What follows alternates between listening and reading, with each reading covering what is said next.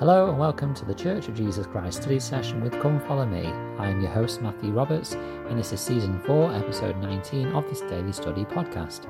Thank you so much for joining us today as we continue with our study of this week's Come Follow Me materials in Genesis chapters 3 to 4 and Moses 4 to 5. This is, of course, in the week January the 10th to January the 16th, and we're going to continue on into the second chapter that we wanted to study this week, mainly looking at the Moses 5 account, simply because the Genesis 4, it doesn't begin with a very important point, which I think is important to help us understand the context of the story of Cain and Abel, but also we just don't get the same level of detail in the Cain and Abel experience in Genesis chapter 4. And there's some very important things which I'll list later when we get to that point, whether it's later in this episode or tomorrow's episode, which help us understand, what a bit more about what's going on here. Now, in Moses chapter 5, verse 4 to 4 and 5, verses 4 and 5, it talks about how the Lord teaches them that they should offer the firstlings of their flocks for an offering to the Lord, and that they were obedient. Notice that in verse 4 it says, Adam and Eve, his wife, called upon the Lord and they heard the voice of the Lord. So they were working together as a team, as a unit, as a married union. And in verse 5, the Lord tells them they should sacrifice their firstlings of their flocks. Why does it have to be the firstlings of the flock? Well, we know symbolically that relates and links with our Saviour Jesus Christ, who was the only begotten, the firstborn of God, in that sense, the oldest spirit child, if you will. But also, it also indicates a sense of sacrifice as well. Elder Lynn G. Robbins said, quote, "The natural man has a tendency to think only of himself, not only to place himself first, but rarely, if ever, to place anyone else second, including God. For the natural man, sacrifice does not come naturally. He has an insatiable appetite for more. His so-called needs seem to always outpace his income, so that having enough is forever out of reach, just as it was for the miser Scrooge. Because the natural man tends to hoard or consume everything, the Lord wisely commanded ancient Israel to sacrifice not the last or the poorest of the flock, but the firstlings, not the leftovers of the field, but the first fruits. Genuine sacrifice has been a hallmark of the faithful from the beginning." Close quote. It is meant to be a sacrifice, something that is challenging to do for us. And sacrifice of our time, of our talents, of our possessions is an important thing to help us become more reliant and more focused on our Saviour. And then, of course, we have this account where the angel appears to Adam and asks him why he's offering sacrifices, and he basically replies and says, "I'm doing it to be because the Lord commanded me." And this is an important principle for us, that obedience is important. But we will come to understand and learn why we are being obedient or needing to be obedient to these commandments. But it's then at this point that we learn in Moses 5 verse 10 that they started to have children. And actually verses 10 and 11 give us the well-known phrase about how Adam and Eve began to understand what the fall meant for mankind. And I do want to focus a little bit on this. Adam says, "Blessed be the name of God, for because of my transgression my eyes are opened, and in this life I shall have joy, and again in the flesh I shall see God." So notice that Adam recognizes the blessings that come in this life as he is faithful and obedient to the promises that he has made, but also he recognizes the blessings that come in the eternities as well.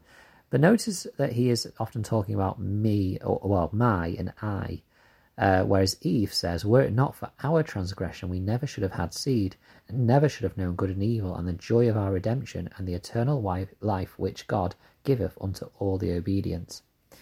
This teaches us a very important thing from what Eve said, about how it's necessary that we are able to have the feeling, the emotion, the experience of being fallen or being not quite what our Heavenly Father wants us to be, and then being redeemed and being empowered and enabled, that grace being that enabling power of our Saviour to help us become such. It reminds me of a quote from C.S. Lewis, who said, quote, "Redeemed humanity is to be something more glorious than unfallen humanity would have been, more glorious than any unfallen race now is." Close quote.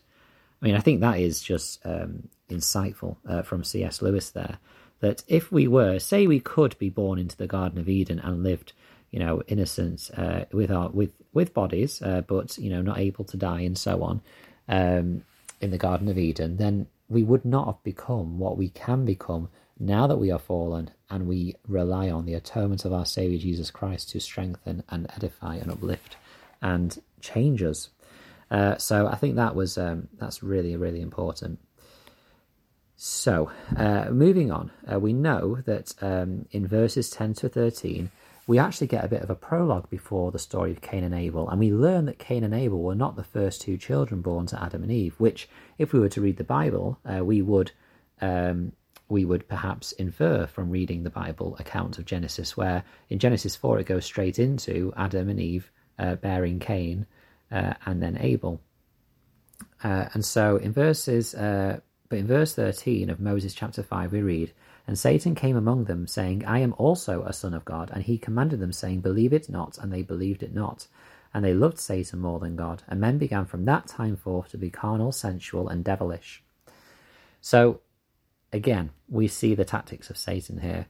I am also a son of God. And he commanded them, saying, Believe it not. It's so fascinating to see, from these accounts and experiences which have been lost to the Bible, and of course Satan would not want these things in there because they clearly and plainly show us what he's trying to do. He is again telling a truth with a lie. He says, I am also a son of God. Well, technically, spiritually, he is a spirit child of our Heavenly Father, just like we all are. But, of course, he then gives them the lie or the temptation to turn away from God. And of course, that is what happens with Cain. So let's go into this story of Cain and Abel.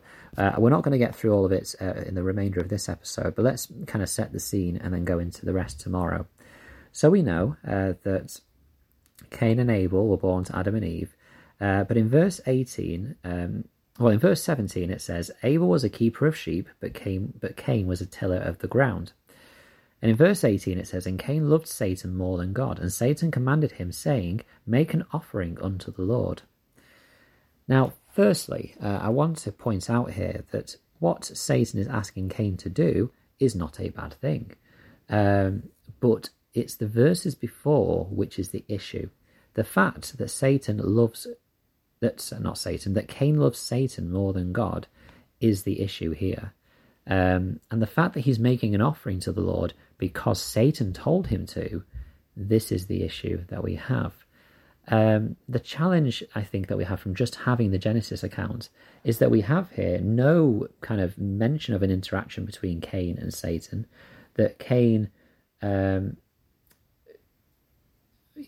he makes this offering of the first food to the ground, and that's it. That's all we have about it before we have this rejection of his offering from the Lord.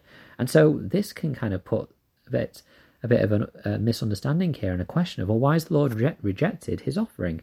In verse 3, he gave an offering of the ground. And I suppose we could look and say, well, it doesn't say it's the first fruit, so maybe he's not sacrificing all that he's been asked to. But actually, it's this idea as well here that we have with the added insight from the Moses account, that it's because Cain loves Satan more than God. He's making this offering because Satan told him to. And then interestingly, in verse 19 it says, And in process of time it came to pass that Cain brought the fruit of the ground an offering to the Lord.